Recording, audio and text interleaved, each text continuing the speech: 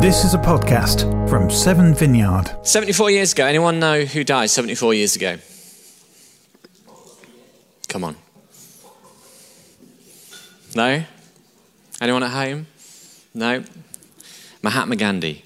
Mahatma Gandhi died 74 years ago and was assassinated at point blank range by a guy called Nathuram Godse, who was a member of the Hindu right-wing political party that had long accused Gandhi of betraying Hindus and being too pro-Muslim and too soft on Pakistan.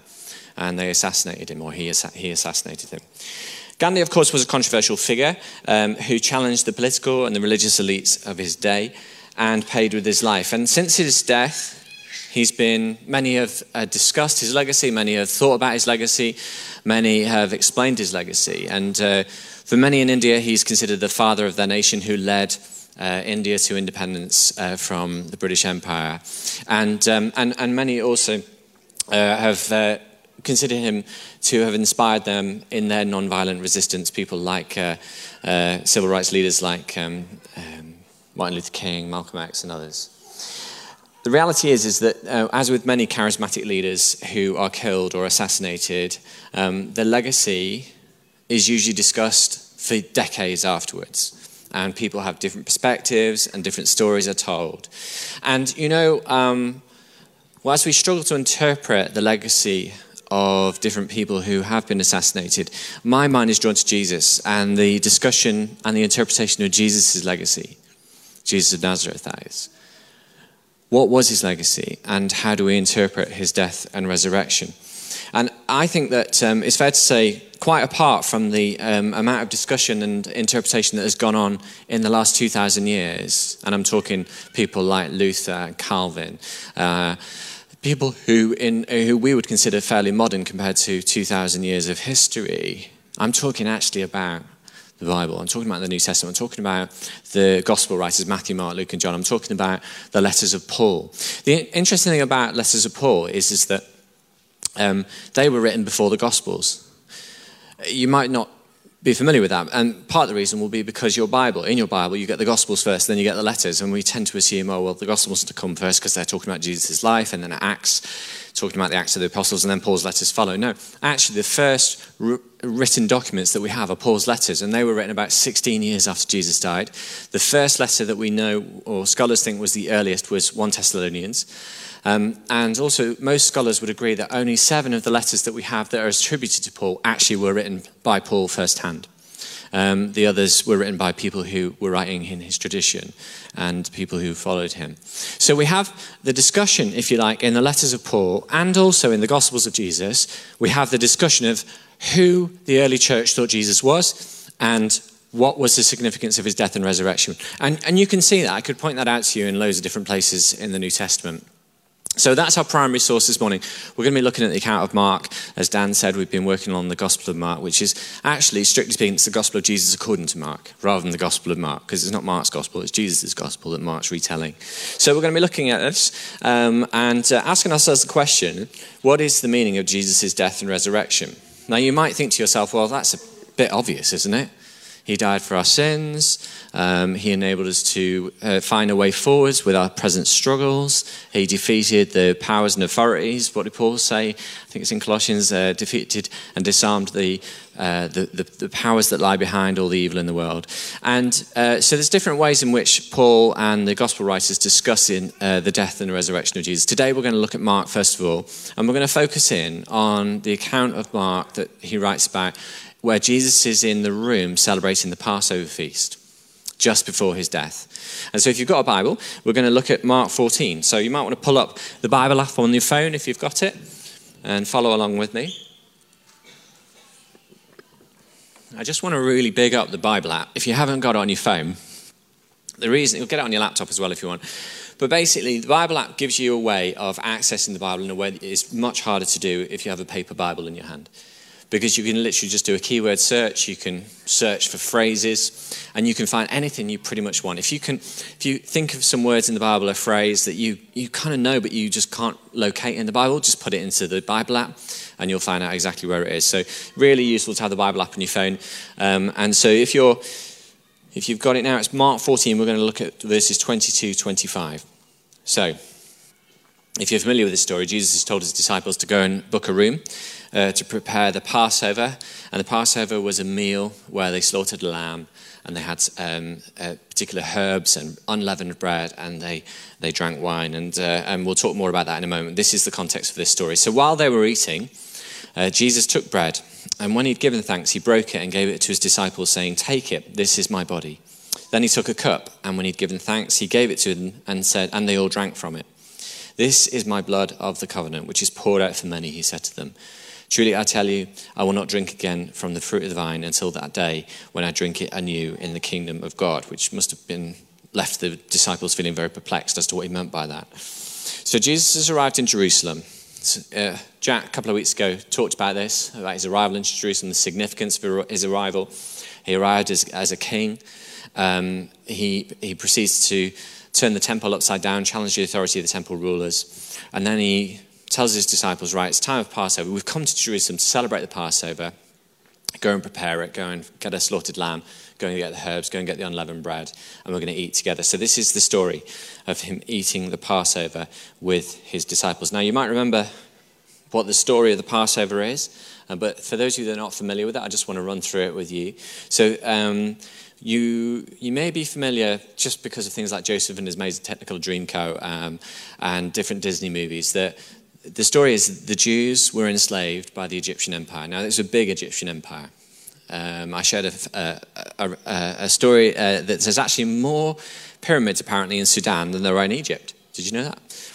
I don't know if it's actually true. I think I might have read it on Facebook. Anyway, it's probably not true. But what it does give us a gist of is the fact that the Egyptian empire was more than what we currently call Egypt. It was a bigger space. It was like any empire. They swallowed up lots of different nations and tribes. So big empire, big powerful empire. The Jews somehow have got themselves enslaved there, and they are the victims not just of apartheid, what we would call social apartheid, but also the scholars think they're victims of genocide. So it's a pretty nasty situation. And the tradition has it that Yahweh sent a number of plagues upon the Egyptians to try and force the Pharaoh to release, Pharaoh is the name for the king of Egypt, to release the Jews and let them go back to their ancestral home. Now, whatever the cause of those plagues, and there's, if you Google it or read books on it, you'll really will read many different ideas and explanations. But the meaning of this was more important than the actual reality. It's what the Jews attached meaning to. In other words, why did God send the plagues? Now, the final plague is probably the most devastating, and it's a plague that affects the firstborn of every family, firstborn child, which, if you know, in traditional society, the firstborn child was the one that inherited the birthright, if you like, of their father. Also, the firstborn of all animals. So, this was a agricultural society. So the firstborn of, if it was, say, Clara and I, we might have a few sheep and a cow, perhaps in our small holding. It would be the firstborn of the animals that would have died as well. So there's this horrible plague that's sent to kill the firstborn child and firstborn animal of every household. And you can read about this in Exodus 11, verse 1. So if you've got your Bible app, just tap on Exodus and go to chapter 11, verse 1. It says, "Now the Lord had said to Moses, I will bring one more plague on Pharaoh and on Egypt. And after that, he will let you go from here. And when he does, he will drive you out completely." And then fast forward to verse 4 and verse 5. "So Moses said, this is what the Lord says. About midnight, I will go through Egypt, and every firstborn son in Egypt will die. From the firstborn son of Pharaoh who sits on the throne to the firstborn son of the female slave who is at a handmill, and all the firstborn of the cattle as well." And to protect the Jewish families from this fate, Moses, who's the kind of de facto leader of the Jews in Egypt, he instructs every family to slaughter a lamb on the 14th day of the first month. So they reorganized the calendar. They said, this is going to be the first month of the calendar, so we're going to have a new calendar. We use the Gregorian calendar. They were using a different calendar.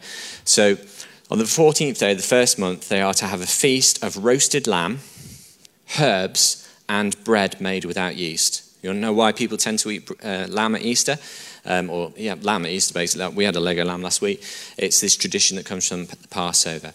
Each household then had to take some of the blood that had been spilt as a result of slaughtering this lamb, some of that lamb's blood, and paint it on the door frames of their home, of their front door. So literally paint the blood over the door frame of their front door as a sign to Yahweh that he would pass over, get it? That's why it's called the Passover.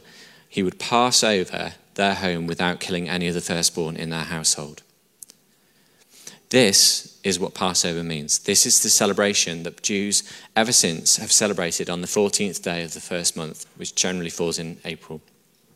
This moment of liberation from the Egyptians was such a big deal. You talk to any Jew and they'll tell you about Passover because they celebrate it every year. And they celebrate it with a specific meal. The meal doesn't change because the elements of the meal are symbolic of the different aspects of what Passover meant. So, for instance, you've got the lamb, which is slaughtered in order to protect the Jewish families. You've got the bitter herbs to memorialize their suffering in Egypt. And you've got the unleavened bread as well, made without yeast. And so what happens if you go to a Passover meal, and some of you will know that in previous years, our former colleague Mal would lead us in a Passover meal here at the station, actually. And you'd usually have someone that would preside over the meal, usually an elder, who would, so we chose Mal because he was the oldest. I'm joking, because he knew what he was doing. And the elder would retell the story of the Passover and all of the exodus from Egypt, and he would retell it, usually the eldest male in the family. And that's what happens. So if you're from a Jewish family, you probably know exactly what I'm talking about. In this instance, Jesus is the elder, amongst his disciples. So he's the most senior member of their group. And so he presides over the Passover meal. And so when we read that Jesus stood up to break bread and to raise a glass of wine, actually Jesus was participating in the same tradition that elders have participated in ever since 1,000 years before Jesus and 2,000 years since. What's actually happening here is that Jesus stands up with the third glass. There's 4 glasses, or 4 what we would call toasts. Picks up the third glass of wine, and he tells the story. He's meant to tell the story of the Exodus, but instead he does something different. He says, while they were eating, Jesus took bread, and when he gave thanks, he broke it and gave it to his disciples. And he didn't say, this is the bread of our suffering, which our fathers ate in the wilderness. He didn't say that. That's what the disciples would have expected him to say. In fact, the disciples would have celebrated Passover with Jesus in the preceding years, and Jesus would have told the same story. He would have said, this is the bread of suffering which our fathers ate in the wilderness. But he didn't say that. On this occasion, he said, this is the bread of my suffering. This is the bread of my suffering. And then when he picked up the glass of wine, the third glass of wine, he should have said, this is the cup of lamb's blood that seals my covenantal relationship with you, which is the covenant between Yahweh and Israel. But instead, he says, this is my blood of the covenant. Now, I don't know if you can think of a time of great emotional tension in your life. Can you think of something where you were really emotionally anxious or extremely happy? Is that memory seared into your memory? Is that experience rather seared into your memory? Every little detail? And the reason I ask you to think about that is because this moment would have been seared into the disciples' memory. Jesus has already caused an absolute stir. It's easy to think, when Jesus went to the temple, he just turned a few tables over. No, he didn't. He did something which was so socially unacceptable that the temple authorities from that point on wanted to kill him. And the disciples knew that Jesus' death was imminent. How do I know that? Well, just that night, we read in Mark that Peter's got a sword attached to his leg. Why has he got a sword? Because he expects Jesus to be attacked. It's a time of great emotional tension. And what does Jesus do? Jesus takes the Passover meal and completely changes the story. No wonder the early disciples could remember this word for word. No wonder they knew exactly what had happened. And I would ask you, is it any wonder that the early church described Jesus' death like the sacrifice of a Passover lamb?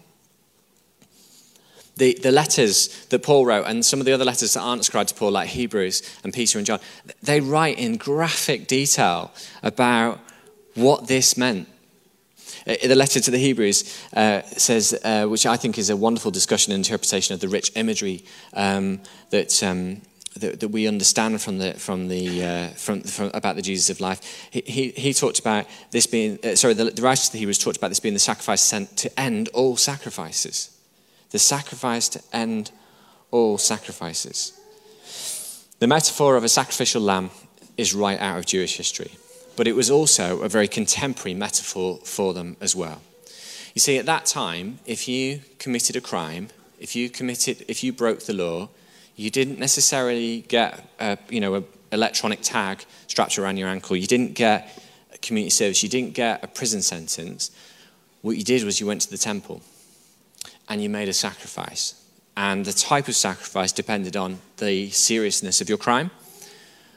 So basically you had to pay more because it was an economic thing. If you had to buy an animal to take it to the temple to sacrifice it, you had to buy it, take it to the temple to be sacrificed, and that was it. You didn't see that animal again. You didn't get to eat it. And this was a community that, where, eating a lamb would have been a really big deal. That's a big cost. So for someone to pay for a sacrifice, take it to the temple to atone for their sins, and the word sin means transgression, it means breaking the law. That's how you dealt with your crime. And so, as well as the Romans being in charge, which was largely around taxation, and it was largely around violence and the threat of violence against insurgency, the real authorities at the time of Jesus were the temple authorities. It was the temple authorities who decided if you got justice, and it was the temple authorities who decided if you got access to God. So they had a monopoly on this. So if you wanted justice, if someone wronged you, you had to go to the temple. If you wanted access to God, you had to go to the temple. There was a culture of honor and shame, as there still is in many traditional societies, and the temple was the means of exerting control over people. That's how they did it. And the letter to the Hebrews says that Jesus is the sacrifice to end all sacrifices. And what is that doing? What's happening there is that Jesus is subverting the authority of the temple and the temple leaders. Is it any wonder that the temple leaders wanted to kill Jesus? They absolutely wanted to kill him. No question about it. He was a threat to their authority. So in effect, to say that Jesus is the sacrifice that the early church insisted on, like he was the sacrificial lamb, like the Passover lamb, is to say that the temple authorities no longer have authority over access to justice and access to God. Does that make sense? So, and the early church insisted on this, that Jesus was the Passover lamb, that he was the sacrifice to end all sacrifices, that he was the sacrifice, the ultimate sacrifice to pay for all of the Jewish transgressions of the law. That was the message of the early church. That's how they interpreted Jesus' death. And is it any wonder when you consider that Jesus stood up at the Last Supper, we call the Last Supper, but it was the Passover, to say, this is my body broken for you, this is my blood shed for you. And we should remember that the early disciples and the early church were persecuted to the point of death. Many of them were murdered for claiming this. They really were. I'm going to just draw your attention to one of those stories in Acts 7, verses 51. Acts 7, verses 51. This is about a year after Jesus' death and resurrection, and one of Jesus' disciples, Stephen, has just been delivering a devastating speech criticizing the temple authorities, and this is what he said. You stiff-necked people, your hearts and your ears are still uncircumcised. You are just like your ancestors. You always resist the Holy Spirit. Was there ever a prophet your ancestors did not persecute? They even killed those who predicted the coming of the righteous one, Jesus. And now you have betrayed and murdered him. And so you have received the law that was given through the angels, but you have not obeyed it. When the members of the Sanhedrin, that is the temple ruling authorities, when the members of the Sanhedrin heard this, they went furious and they gnashed their teeth at him. But Stephen, full of the Holy Spirit, looked up to heaven and saw the glory of God. He saw an apparition, a vision of God, and he said he saw Jesus standing at the right hand of God, which is the place of authority and power.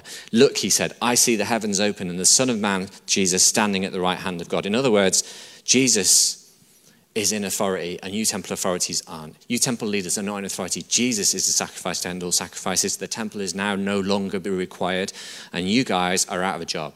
That's what he was saying to them. At this, they covered their ears and yelling at the top of their voices, they all rushed at him, dragged him out of the city and began to stone him. Meanwhile, the witnesses laid their coats at the feet of a young man named Saul. Now this Saul, later, about 5 or 6 years later, will have a vision on a journey he takes to Damascus.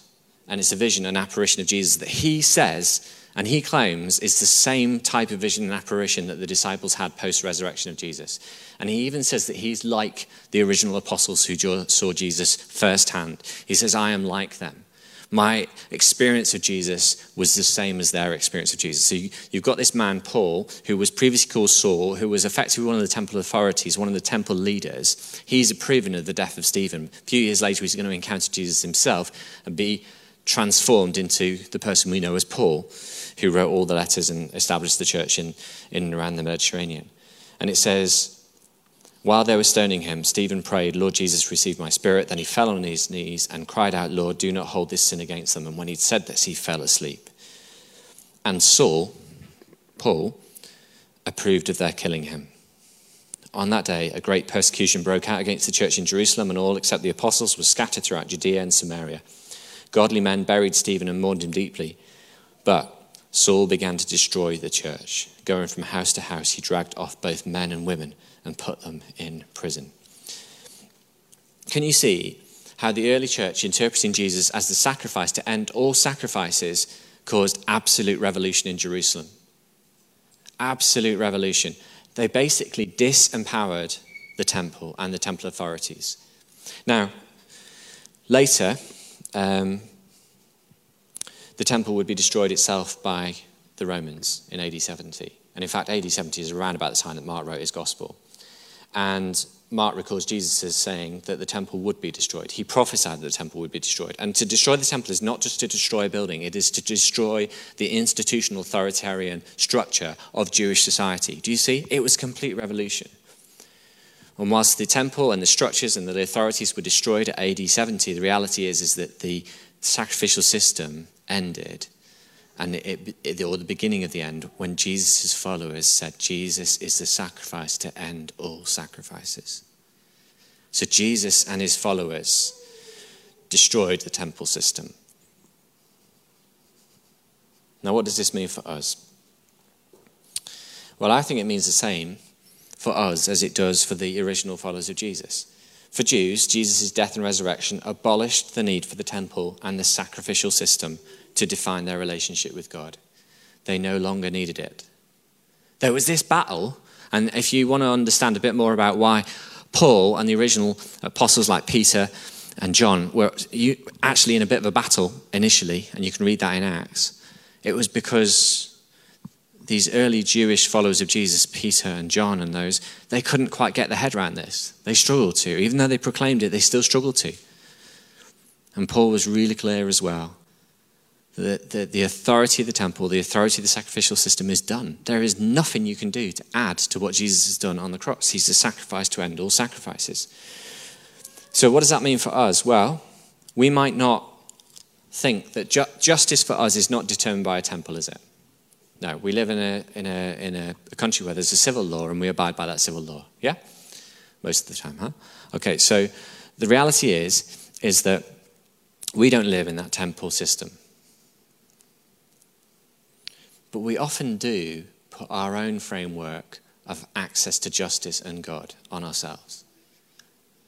Especially Christians. Because what we've received, often we've received unquestioningly from people who have received it from their previous generation, and they've received it from their previous generation. And what's happened in the 2,000 years since Jesus is that different regimes, different authorities have used the gospel for their own aims, to control people. And if you look back through church history, there's a lot of that has happened. So maybe we have actually inherited a system of thinking that defines our relationship with God. So maybe, I think Becky earlier on said, some of us struggle to believe that God loves us. Why? Because we feel bad. We feel shame. And we think, how could God love me? I'm so bad. I'm such a bad person. I've done this wrong, I've done that wrong. How can God love me? Or we put systems of access to God on ourselves by saying, well, I haven't read my Bible recently. How can God love me? Or I haven't been to church recently. How can God love me? I've not been praying very much recently. I've not even been talking to God very much recently. How can God love me? And we constrain ourselves. We restrict our access to God by putting on ourselves perhaps issues of guilt, shame, and maybe even just religion. Now that might sound, a little bit personal and individual, but the reality is that certain streams of Christianity have made access to God conditional in order to control us. And so you might have grown up thinking that you needed to attend Mass or take communion in order to be forgiven by God. Or you need to confess your sins to the priest in order to be forgiven by God. Or you need to sign a statement of faith to be accepted by God. Or you need to have faith in Jesus. That's one that a lot of us get confused over. We think, there is something we have to do. All right, you can take all those other things away, Owen, but we do have to have faith in God. Well, that is a point of contention because that is a rule. If God's love is unconditional, there is no condition attached to experiencing the love of God. You need to have a regular quiet time. You need to speak in tongues. I'm not criticizing any particular wing of the church. I'm gunning for it all because the reality is even here at Seven Vineyard, there may be some things that we do that implicitly communicate to you that there is something you need to do in order to be loved by God, to access God, to have access to justice. And there's not. And I'm sorry if we've done anything that has, made you feel like that. There is nothing that stops you getting access to God. Why? Because Jesus sacrificed to end all sacrifices. That was the interpretation. That was the discussion that the early church had about Jesus. Jesus was the sacrifice once for all. There are no strings attached. So, just to quote the words of Paul the Apostle in Romans 8:39, nothing, and I say it with my northern accent, nothing can separate us from the love of God. Nothing. Nothing. Just let that sink in for a moment. Nothing can separate us from the love of God. It means you don't have to do anything to experience the love of God. It means you don't have to obey a system of rules or a culture or a pattern of behaving. Nothing can separate you from the love of God because Jesus is the sacrifice to end all sacrifices. Do you see how our understanding of Jesus' death and resurrection has come through what the early disciples understood of Jesus' death and resurrection?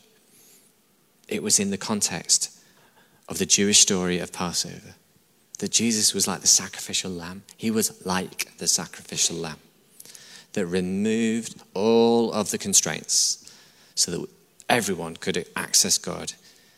And the power of the temple authorities and the power of the law was nullified because Jesus was the sacrifice to end all sacrifice. That's good news. That's good news.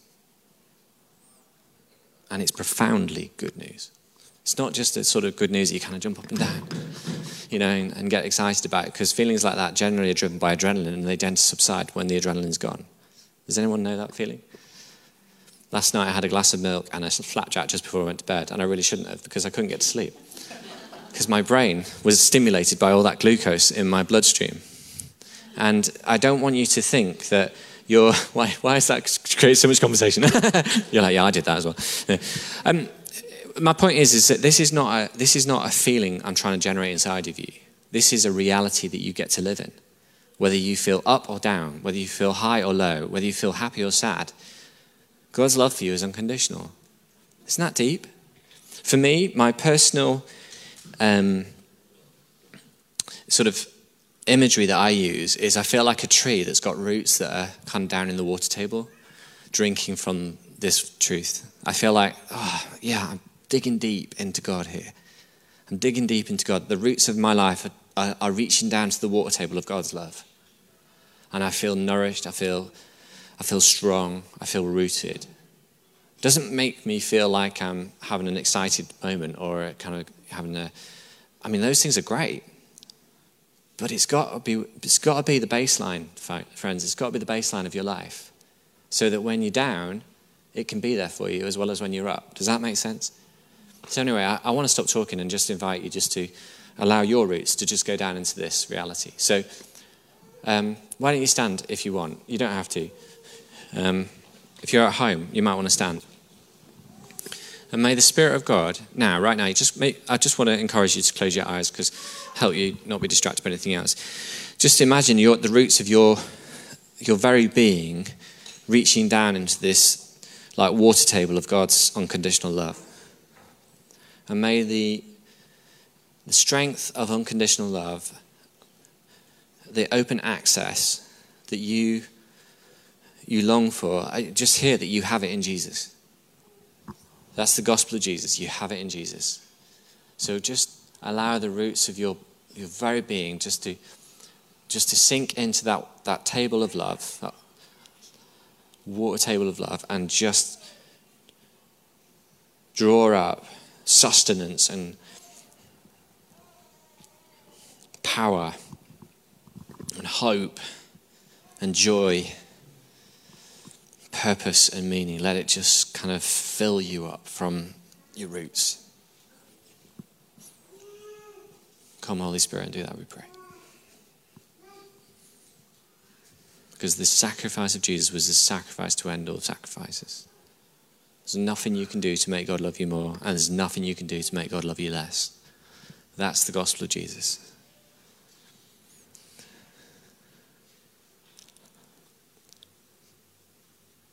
Thank you, Jesus. Just allow yourself just to be filled with hope and joy, even if you're feeling low. I'm not asking for an adrenaline kick for you. I'm just asking that the Holy Spirit would fill you with his love and fill you with his hope and fill you with his joy.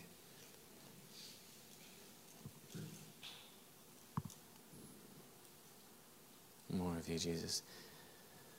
May the love of God be to you like oxygen is to you. It's completely necessary for life. May the love of God, the unconditional love of God, be like water to you. You can't live without it.